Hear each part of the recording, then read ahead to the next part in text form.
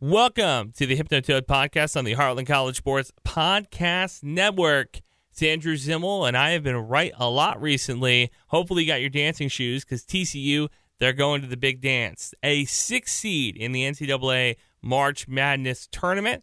We'll get into all of that. We'll talk about the Big 12 tournament. We'll talk about some matchups that TCU might see in the tournament, all that and more. But first, got to remind you, subscribe, rate, review wherever you get your podcasts. Make sure that you give us a good rating, help spread the word. Always love to interact with you guys on Twitter as well. You can follow Heartland College Sports on Twitter, or you can follow me as well and interact with all of our content at Andrew_Zimmel on Twitter. Well, TCU, they're dancing, baby. And, man, second straight bid to the NCAA tournament on Sunday as they head to Denver, Colorado. Now, before TCU knew where they were going to go, I saw a ranking of all of the different places for fans, right? For the fans, where would you want to go to watch your team play? And, you know, there's Des Moines, Iowa. Yeah, there's all these different places. And Colorado, Denver, Colorado, was voted number 1 by college basketball fans to see your team play at that location. So the fact that TCU is going there for the alumni, for the fans that can go out and support in Denver, congratulations, because I think TCU got a pretty sweet deal in that. Now, they didn't get a sweet deal when it comes out to the drawing of who they're going to play, because they play the 11th seed, either Arizona State or Nevada. That game will be on Friday at 9:05 Central. Okay, so that's where we know what time. We just don't know who we will be playing. So that's fun.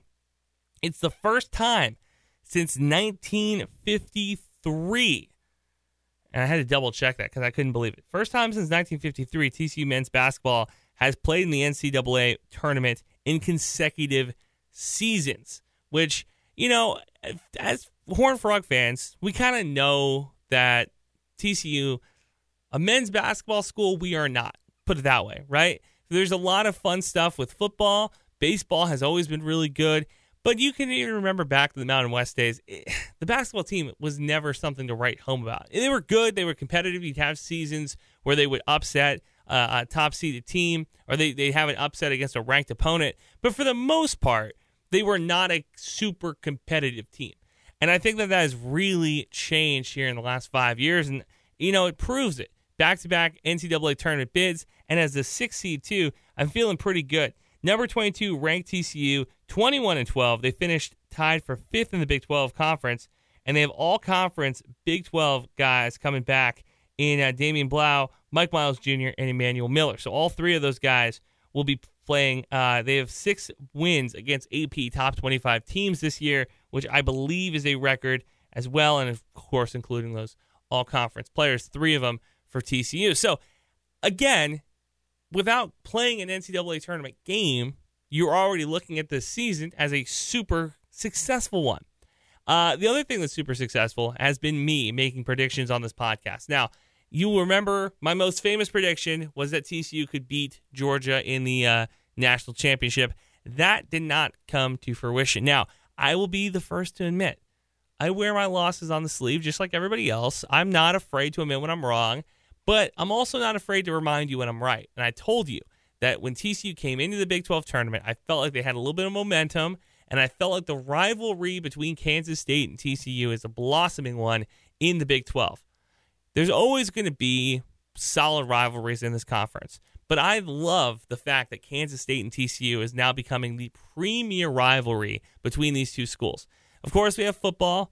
Of course, we're going to have baseball. But the basketball rivalry this season between these two has been outstanding. I cannot stress enough. I told you that they were going to beat Kansas State, which they did, and I told you that I didn't like their chances against Texas. Texas is a great team. To beat a good team once is hard enough. To beat a good team twice is near impossible. And TCU, of course, lost by 6, 66-60 in the semifinals to the eventual Big 12 tournament champion, Texas Longhorns. Now, they beat Kansas in that tournament, or the Big 12 tournament championship.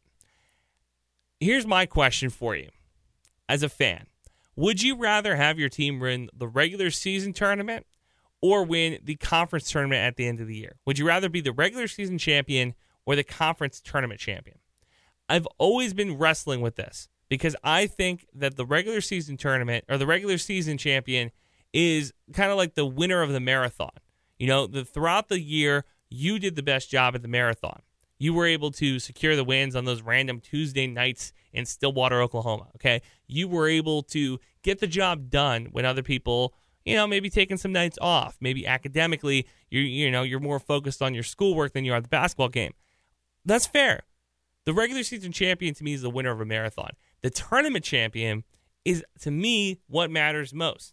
I think the tournament champion is the thing that I would kind of hang my hat on. So for Kansas to lose to Texas in the Big 12 championship, I don't know. I would be curious to talk to a Jayhawk fan. It's not like they've had any success at basketball. They're a pretty dang good team, so it makes sense. So TCU, they beat Kansas State, lost to Texas, just like I said it was happening. But the thing that kind of caught my surprise is how big of a lead TCU jumped out on Kansas State in that Big 12 tournament game. It helps when you hit 11 threes, not 12 threes, hit 11 threes in that game for TCU. It's even better when you force 20 turnovers. Kansas State was sloppy with the ball in that game. I did not anticipate TCU shooting 11 threes and making them, but I'll take it. That's a solid win. I thought this game was going to come down to more of working the ball in the paint, taking shots late in the shot clock. Mike Miles Jr. getting to the hole. I was kind of anticipating that, and that really wasn't the case. Mike Miles Jr., he tied game-high 22 points. It's his 22nd game in double figures this season out of the 24 games, and his 8th game scoring 20 or more points this year. The other thing that kind of caught my attention, he went 4 of 7 from downtown. He hit 4 threes in that, which, when watching the game, I didn't think that they were bad shots, which makes me really, really excited for this week because it feels like TCU's finally getting into that rhythm when it comes to shooting from deep.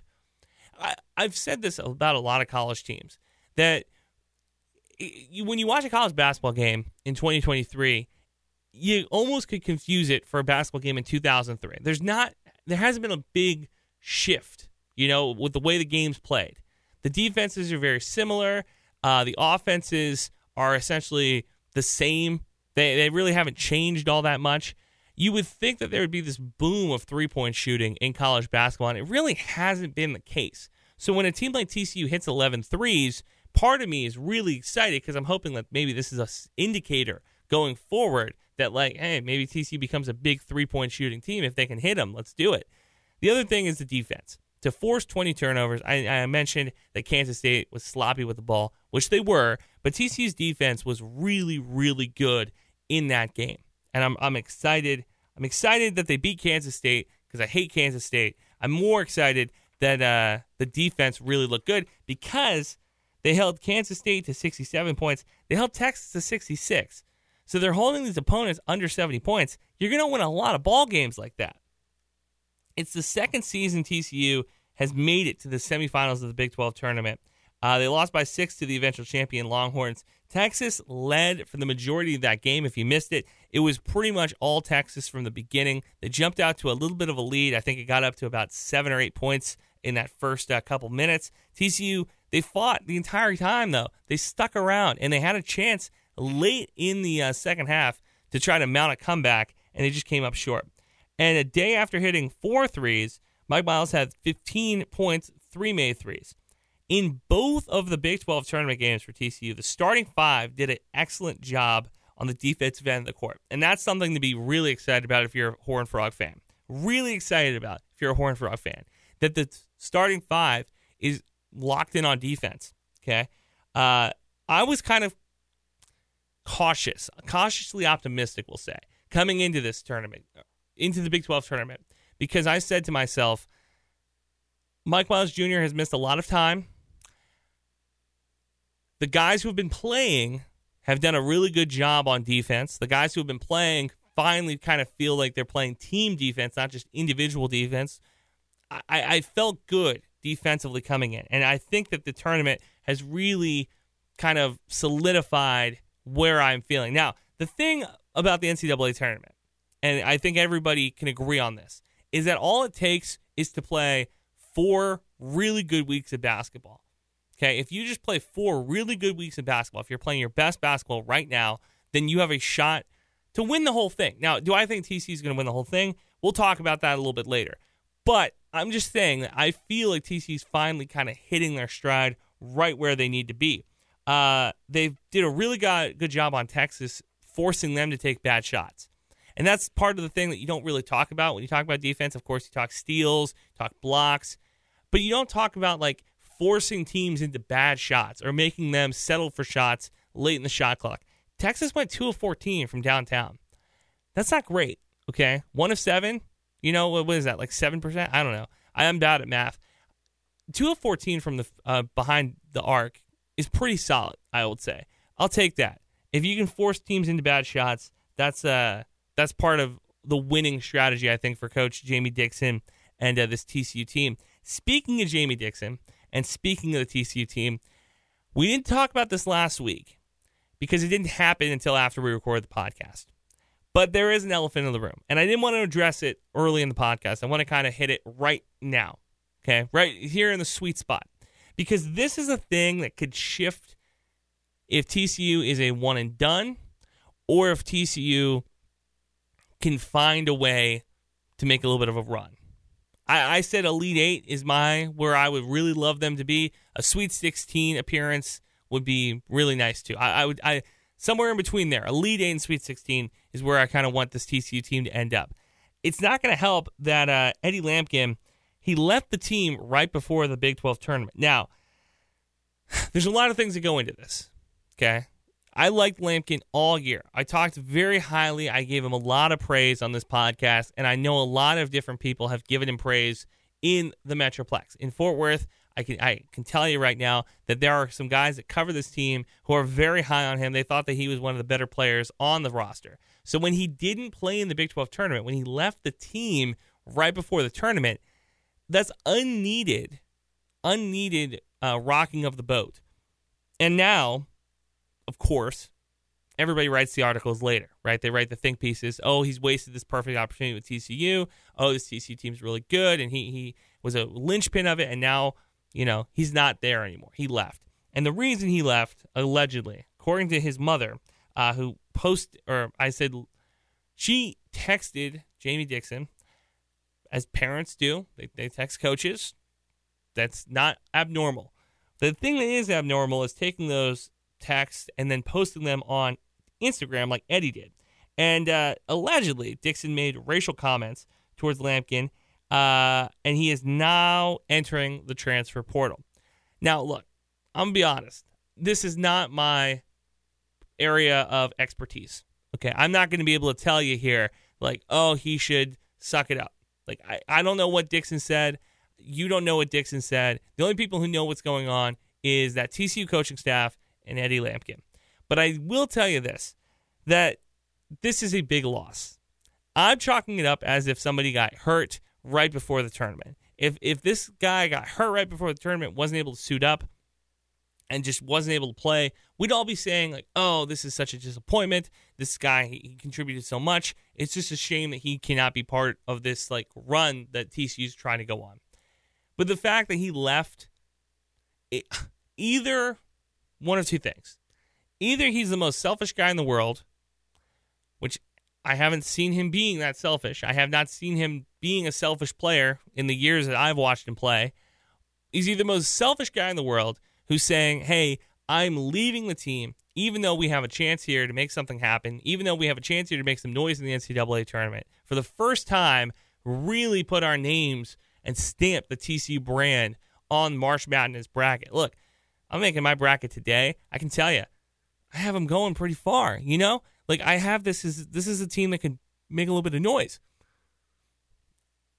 Either he's the most selfish guy in the world, or he's at his last straw. You know what I mean? Like, it was the thing that pushed him over the edge. Lampkin averaged 6.3 points per game, almost 6 rebounds, and assists a game. They're losing a ton of size in the middle. He was so good when Mike Miles Jr. was out. That's the other thing, is that, like, he was part of the reason that the TCU Horned Frogs were able to kind of just continue to tread water when Mike Miles Jr. was out with that knee injury all pretty much, the last third of the season. So to lose him after being one of like the linchpin players, it's not great, and it leaves a really bad taste in my mouth. Now I'm hoping that two things can be true. I'm hoping that Eddie Lampkin has like justified in what he is doing, leaving the team, and I hope that Jamie Dixon did not say racial things towards his starting forward. So, all right, let's talk about it. TCU, they're a 6th seed. They will be playing at the 11th seed, the winner of Arizona State and Nevada. Now, Arizona State, 22-12 on the season. They're coached by Duke legend Bobby Hurley. Okay, they made it to the semifinals of the Pac-12 tournament before losing to number 8 Arizona, 78-59. Nevada, they're 22-10 in the Mountain West. The selection for them to get into the NCAA tournament, it marks the first appearance in the NCAA tournament since 2019, since before COVID, and it's Steve Alford's 12th career appearance, the head coach of the Wolfpack. He represents 6 different schools, so that's a record now. He's gotten 6 different schools to the NCAA tournament appearance, which is, I think, really cool. I really like those type of stories. You know, sometimes all it takes is you finding the right niche. I tell people this all the time. I'm like, all you need to do is find what your role is at a company, find what your role is in a relationship, and then just really excel at that. And to get 6 different teams to the NCAA tournament, it's really, really cool. Now, who would I rather see? Vegas is telling us that Nevada is going to beat Arizona State. From all of the different things I've seen today, it's looking like Nevada is picked to win by 2 points, by 3 points. It's going to be a close game. Every prediction I have seen has been somewhere in the kind of mid-70s to high 60s range when you talk about like the score, right? I personally would rather face Nevada. And here's why. I'd rather face Nevada because I think TCU matches up better with Nevada. We talked about Lampkin being done. Like, he left. He's in the transfer portal. He's gone. So I don't want to face a team with some size. Arizona State, not the most massive team in the middle, but they do have a little bit of size, and they've been able to bang with some teams in the Pac-12 that also have a little bit of size. Whereas Nevada does not have that. They're led by 2 guards. All things being equal, and we'll talk about this hopefully later this week. We'll talk about like the matchup and all those different things. My hope is that TCU faces Nevada, TCU gets the win and advances to the next round.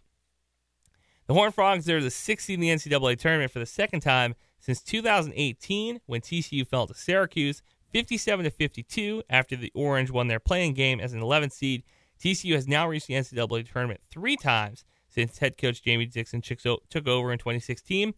They were a 9 seed in the NCAA tournament last year, upsetting 8 seed Seton Hall before falling just short against number 1 seed Arizona. So, TCU, the basketball team, I'm feeling pretty good about them. That's what I'm going to leave it at here as we wrap up the podcast. I'm feeling pretty good. I would like to see Nevada. I would much rather have them face Nevada than Arizona State. I think Nevada will beat Arizona State, and once that happens, we will come back to you with another podcast, hopefully, and talk about the matchups and all things TCU. That's going to do it for me this week, or for this podcast, as we talk about TCU going dancing. Hypnotoad Podcast on the Heartland College Sports Podcast Network. Make sure you subscribe, rate, review everywhere you get your podcast, and thanks for listening.